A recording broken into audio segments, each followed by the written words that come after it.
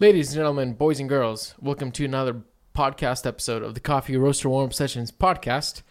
My name is Mark Kotrovsky, and I'm here with Sergey Kotrovsky. We do this on a weekly basis. We're co-owners of Mira Coffee Roasters.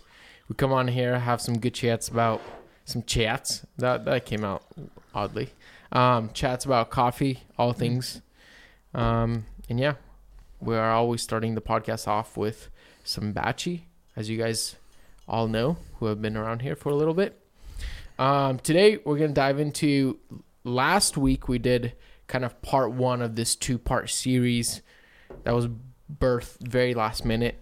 But then we're like, hey, this topic actually, instead of doing one episode, we could actually do 2 because there's so much to talk about. Last week we talked about being a barista. How can you provide as much value as you can?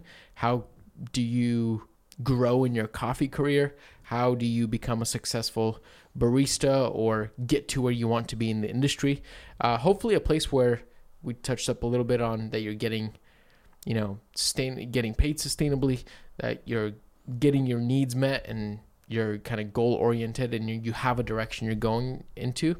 If that's something you're interested in. So if you work in the coffee industry, especially if you're a barista, go back and listen to the episode right before this. Today, we're going to be taking apart a little bit more focusing on the management / owner side of probably mostly cafes and roasters, but you might be able to probably actually might be a little more universal than that. So yeah, I think the major part of the last episode was the focus on longevity. It's like if you want to be a barista and you want to be in the game for a long time, like how can you set yourself up for success in order to do that? 100%, which is not an easy task, I'll tell you that. So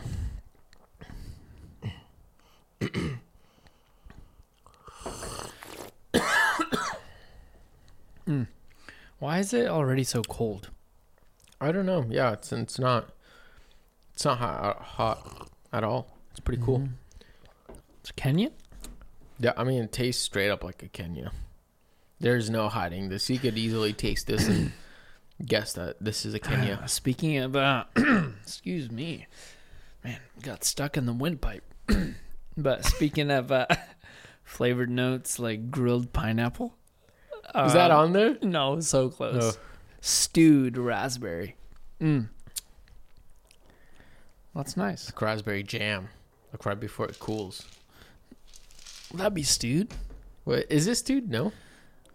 Dude, I'm not a jam maker. That was just what I thought. I'm trying to parse the difference between a stewed raspberry preserve, and a raspberry jam.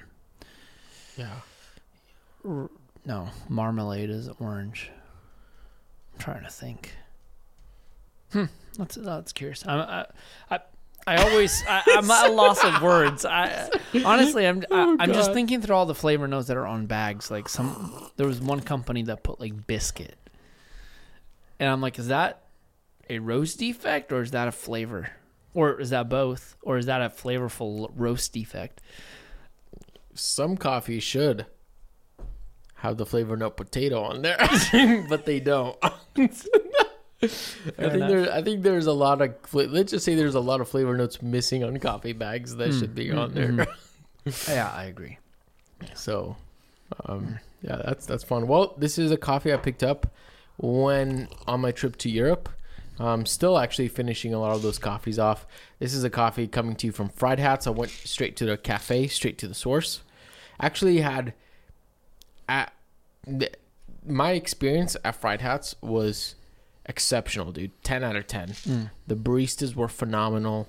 The service, the vibes, the experience. Dude, they were selling $3 geishas on espresso. I was How's that sustainable? Literally, the guy was like, I was like, what do you have on espresso? The guy's like, oh, we have this fun, like a couple of these options, and then we can do like some geisha on espresso. And I'm like, oh wow, how much does that cost? He's like, like $3. And I'm like, what? US bucks? Yeah. Dang. And he looked at me. He's like, wait a second. Is that too much or too little? And I was like, that's a steal. A geisha would cost like $8 $8 for a shot of espresso in the States. So ended up ordering like 5 different coffees while I was there. But this Kenya was actually really good at their cafe. That's why I picked it up. But also, I mean, right now, it's not bad. It's very solid. But I think it's like a classic Kenya. Like currant, tart, some fruit. Rhubarb. I'm admiring this little message. It says, this bottle will never biodegrade. That's honesty. I like it. I reckon. Please refill, reuse, and recycle. Or return to us. I like that.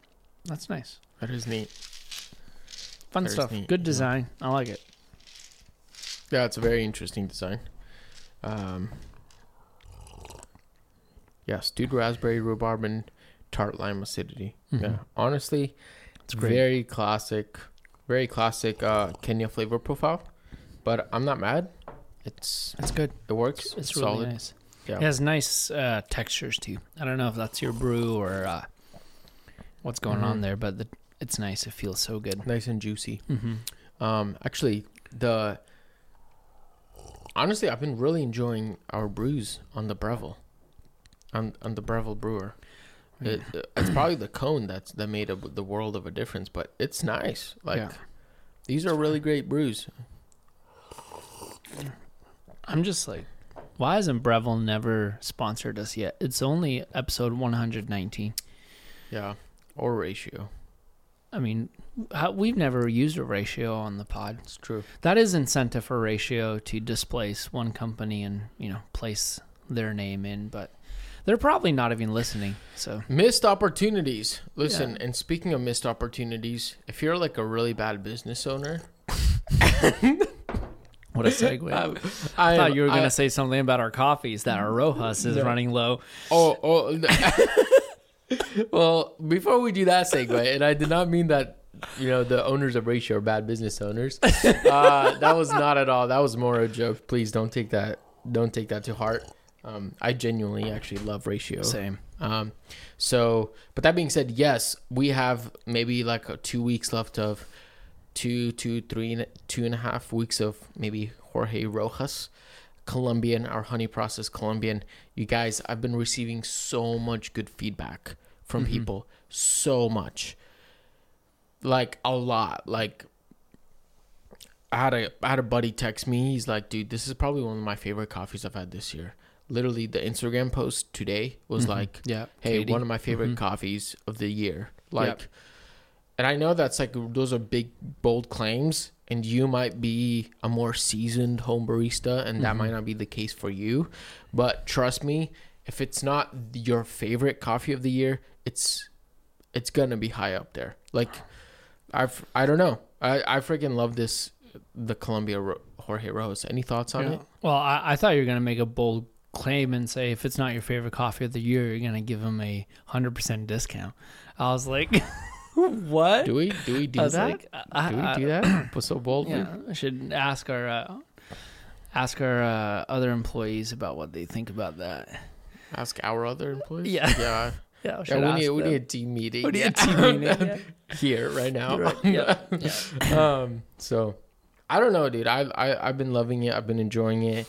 It's great. I'm glad we picked it up, and it's already out the door.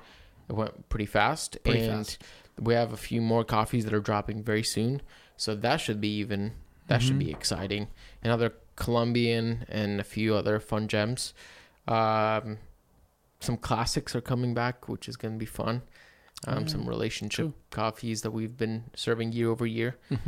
But yeah, that all being said, speaking of literally business owners and people who own coffee companies, this question was spurred out of this concept of sustainability. Like, how sustainable is it to work at a cafe? Will you get paid sustainable wages? And then also not just sustainable wages in the cafe. Going back to what we always talk about is how do we make it more sustainable across the whole supply chain? So like, how can producers not get kicked to the dust? And by producers, I'm going to caveat, I'm not talking about like Alita State, Panama. Yeah. I'm not talking about like Diego Bermudez and, you know, the people who are like, they're famous. They're, you know, I'm talking about like the other 98% of the producers that, you know, you don't hear about over and over and over and over again. How do we make all that fair? And I know that's a very big, lofty goal because the world is oftentimes very unfair. And then when you do make it really, really fair for everybody, it also doesn't, it comes with a price. Yeah. And a sacrifice. And I think that's even worth mentioning is that, that it takes resources. Like the very concept of that somebody needs to get paid or there needs to be some money generated or a business needs to grow means that there's a lot of work involved, a lot of time spent, a lot of resources invested for that to happen.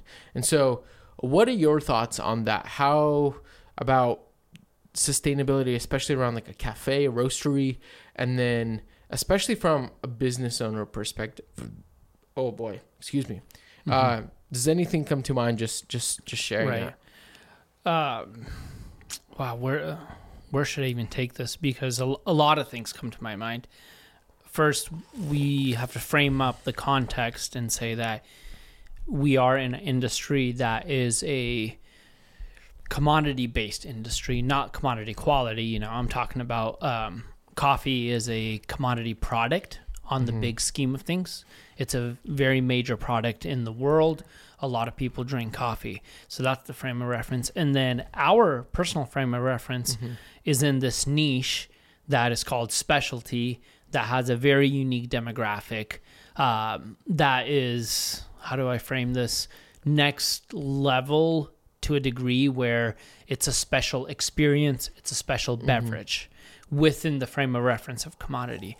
So one, I love, like our friend Lisa Farr always says that coffee has a branding issue because we can call coffee everything: green, parchment, roasted stuff, things, coffee that's graded 72 to coffee that sells for $2,000 a pound. It's all coffee, right? So when we're talking about this, we're talking about a niche market. And with that said, I think one of the most important things is to claim responsibility within that niche market. So what role do you play? What role do we play when you're a barista? What are you participating in when it comes to the cafe you're part of? If you're a cafe that is a multi-roaster, what coffees are you serving? So taking responsibility and knowing your role is going to play a big part within this conversation. Because when we start unpacking ideas such as, okay, as a business owner, what's my responsibility? And what do I need to do to create a environment, a place where baristas can get paid these wages, good wages, so that they can plan and have a goal and advance their coffee career? And there's a potential that, you know, if you're a cafe owner or roastery owner and you're like, man, and I think... Again, there's, just like we mentioned last episode, there are, yes, cafe owners that have abused their power, abused their, you know, their status, their leadership. I get that. There's also baristas that have done that same thing, right, which is doesn't get talked about very often. But I apart from that, I think actually most people would say, yes, I would love to pay them more. And it's like, the problem is I just can't. I think there's a lot of that where they're just like scrambling of like, man, I want to pay these baristas more, but I literally am not, we're either not selling enough, or man, I'm barely I'm paying myself, or hey, I'm putting my entire life, I don't have a life outside of this because I have to be at the cafe so much just to barely make it and cross the finish line every single month or every year.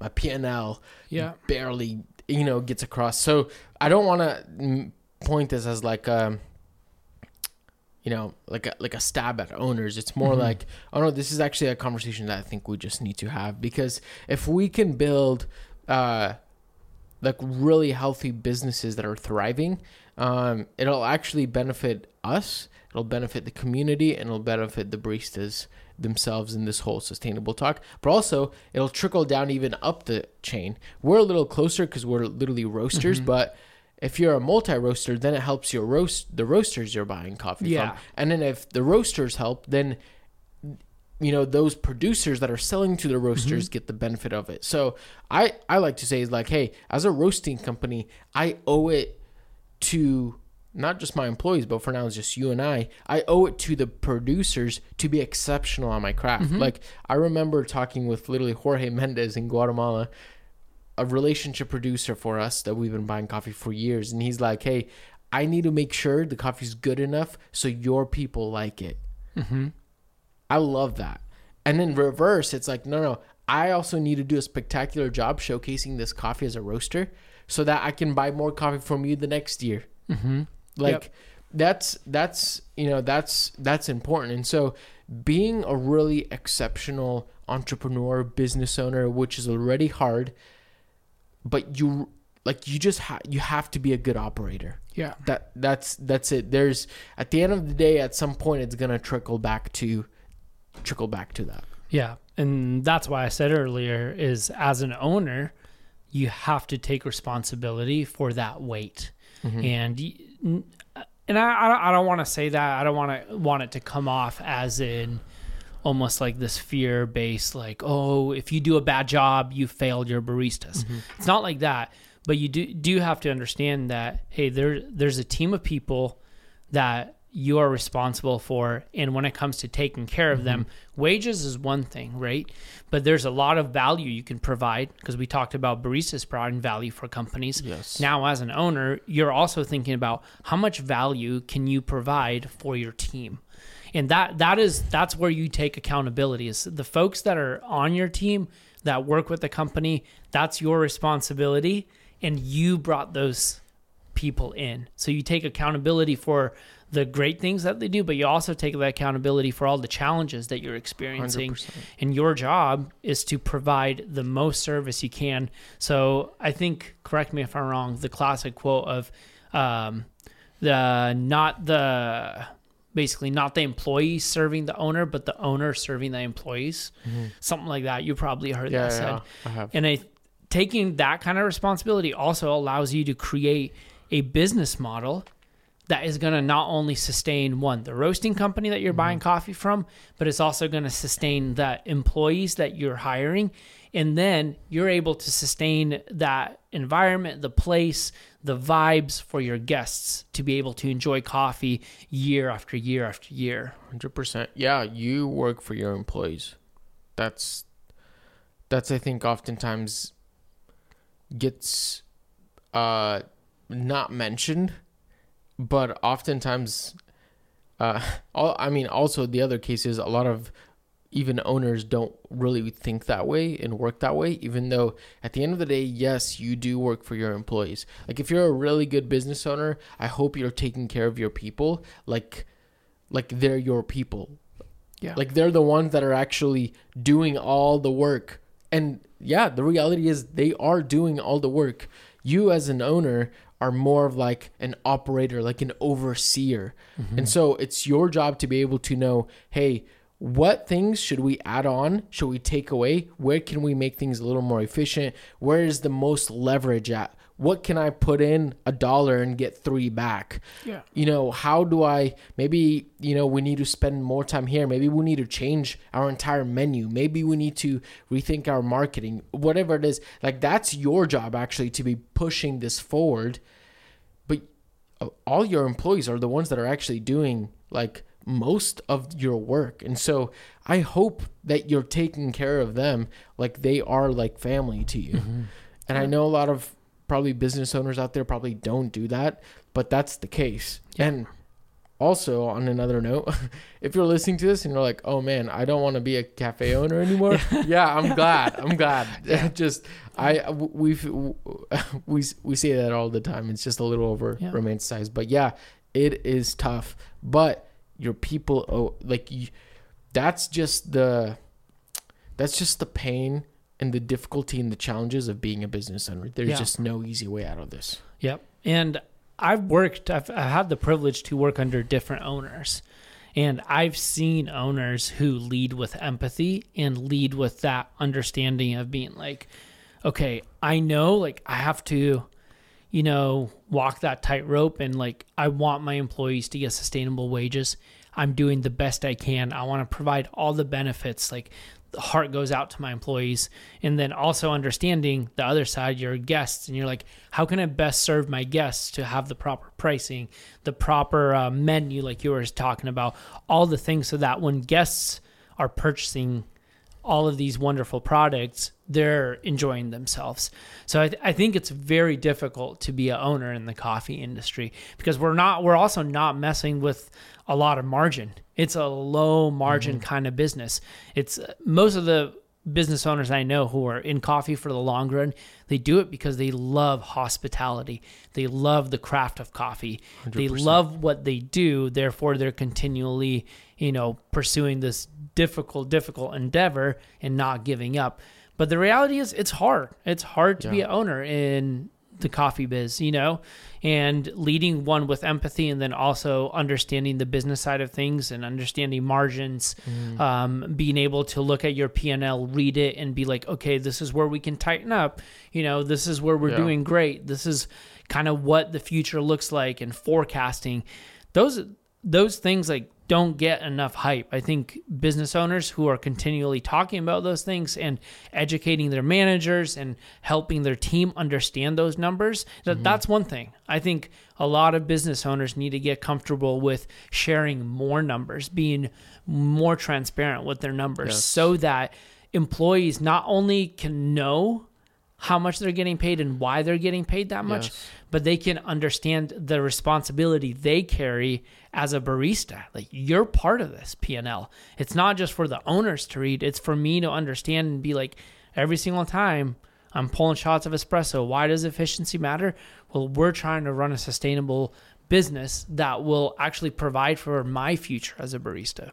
100%. I'm glad you tied that back in, because that is the conversation we're having is, hey, how can, like, what role do owners play? And it's a really, really big one, but also in relation to our last podcast, which is like, okay, how do you maximize yourself as a barista so that you can grow into the career or into the opportunities that you want to? I think as an owner, that's also a big key, is figuring out, okay, who do I need to hire? Who are the right people that can push my business as far ahead as possible? We talked about hiring people that are like you, but also finding people that you can hire top tier talent that is actually not like you, but they have a knack in places that you don't have a knack for. And you actually, I think as a business owner, you need to find people who are way better than you at things that you're not good at and you don't have a knack for. Like, a lot of business owners I talk to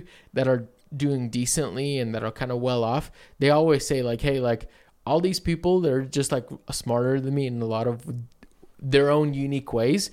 And you as the business owner you're facilitating that. You're giving them a space and opportunity to shine in what they do best.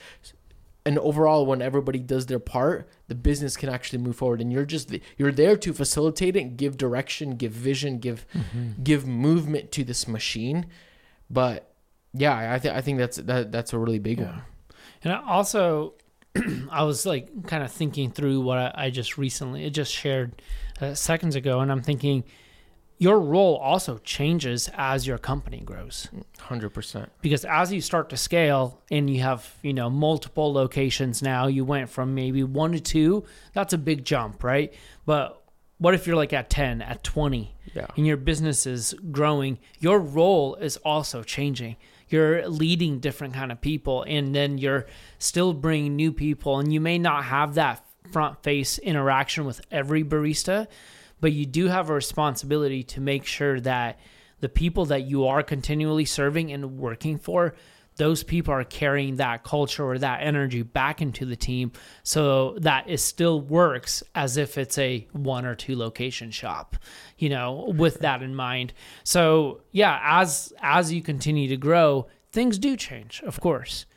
But the concepts, these core ethos, these values, all of those things that you've put in place that are going to actually make that job long-term possible for every employee, those things stay the same. Yeah. And I mean, we definitely can't speak for somebody who has 10, 20 cafes. Yeah. That's just a different ball game. Right. But what I will say though is, for folks who are, maybe you have your first startup, your first cafe, your first roastery, or whatever it is, you cannot ever stop learning. You have to learn. Mm-hmm. And being a business owner is a skill in itself. Yep. Like I always remember is like, it's never a good time to start a bad business, and it's never a bad time to start a good business. Since I've heard that, that's been ringing in my head so much. And what that says is, hey, if you can start a good business, there's always a good time for that. And there's not a good time to start a bad business. And actually, oftentimes the variable of whether it's a good or bad business, not always, there's some exceptions, but it's just like how good you are as a business owner. And to be honest, a lot of us, especially in the cafe world, there's not many really good business owners. I'm just going to be honest. Yeah. And that's no shame to anybody. That's just because what you just said is that we get into this because we freaking love coffee. We're like, dude, my little town needs freaking amazing coffee. I love this. I wish there was, some kind of geisha being pulled in my little town, and we don't have that. Yep. And so I'm going to step up and take that role. And I think that's beautiful, to literally see a need and go after it. But to be good at what you do, to be good at running a business, you really actually have to spend more time learning how to develop a really strong business model, and being good at that. Kind of almost have to step away from the coffee itself to be really good business owners, because that's a whole new skill of actually tackling, this whole thing, which sucks to say, because we got into this because of the coffee, because of the love for the craft, for everything, all things coffee. But think about running your business as if like you're competing at USBC. Just, think about that. Have you put in enough time as you would as like a first place USBC competitor? Did you put in that much time to perfect your craft of running a business?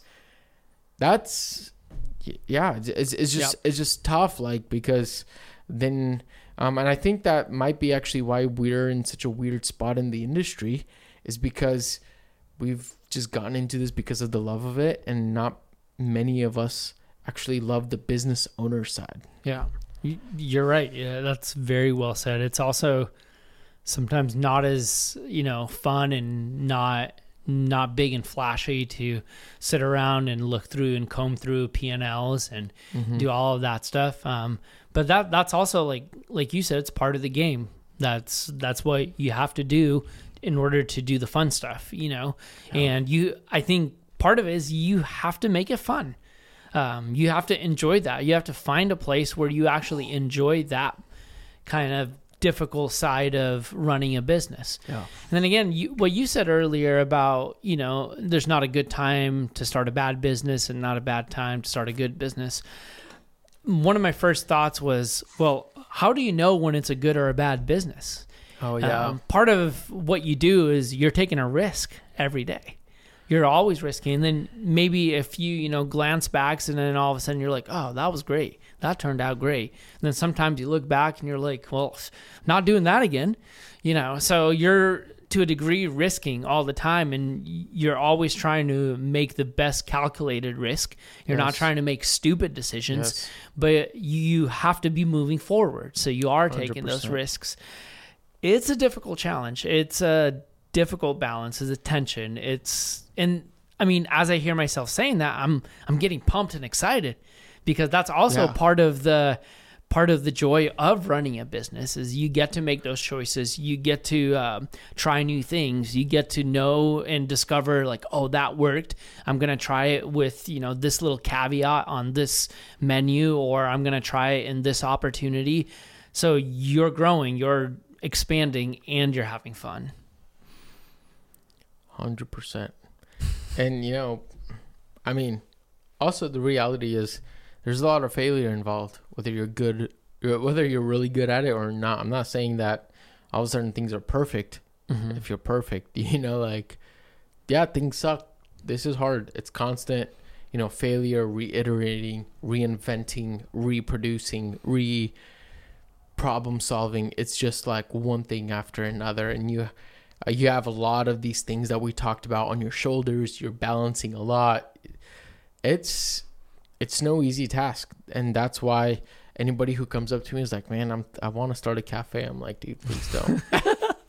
Yeah, totally. There's way easier ways to make money, I'll tell you that. Yeah. And just owning anything is hard. That's it. Yeah. So, man, everyone wants to be an entrepreneur until they have to do the work of being an entrepreneur.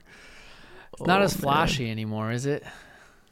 Or is it still flashy? I think it's still too flashy. cool. It's still still cool? too cool. Gosh. I'm like, man, I don't know. Maybe it's just me. I'm like, it's a lot of hard work, I still enjoy it day to day, for sure. Hey, I wouldn't trade it. I wouldn't trade it for anything. This is living the dream. Yeah. I will say this is like, whether you're a business owner or you're a barista, having a lot of self-awareness is very important. Yeah.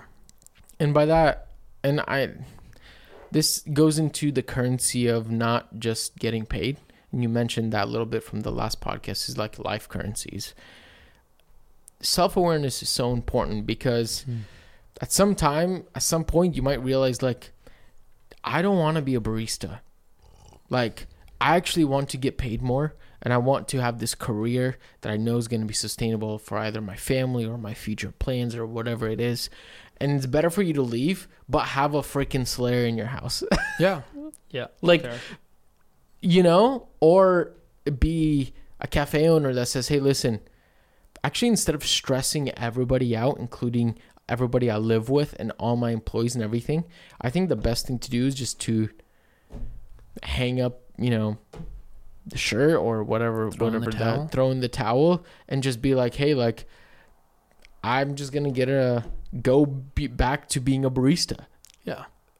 And I know that sounds very counterintuitive. I know there's a lot that you might be afraid of, like, man, what are people going to think? What are all this stuff? But it's like, man, that self-awareness has to be present, because if you don't have that, I think you're going to make your life more miserable and the people around you, wherever you are.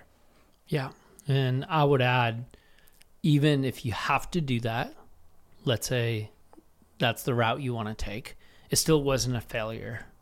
Yeah. Because if you, sit down once, close down shop, everything is kind of done and over with, and you reflect on everything that you did accomplish. You reflect, let's say, on these horrendous failures, and you process that, you internalize that, and then you're able to make new choices and better choices after experiencing that. It wasn't a failure, even though it may seem like at that moment. So, but that does require a lot of self-awareness. That does require a lot of vulnerability. But I believe even in that case, if you have to go that route, it's still a win. Yeah. And you're going out with a bang. You're going out with a win. Like, that is the win, to walk away knowing that you can actually be better somewhere else. Like, that's called working towards something better, which is progress. That's growth right there. So I can go on for plenty more time, but I'm just going to call it good. Any last thoughts, words? That's it. I wanted to connect the dots and somehow talk about, a over extracted brew with a lot of dryness left over and astringency, but I just couldn't tie it all back together to that. And I'm like, whatever, it doesn't even matter. Just tasty coffee. This Kenya from Freed Huts. That's my parting words. Yeah, I'd love to hear your guys' thoughts. Like, what are you guys thinking about this episode? What crossed your mind as you're listening to this, wherever you are? Drop it down in the comments on the YouTube. On Spotify, you can also share a few thoughts. We read every single comment. It's kind of weird because we can't respond to those directly in the app, which kind of sucks. Message us on Instagram if you're a business owner and just want to talk shop. Email is always open for for y'all or for anyone. So thank you so much for listening to another episode of the Coffee Roaster Warm Sessions podcast. This was spectacular, and I'm going to finish it off like we always say. Reflect what's good.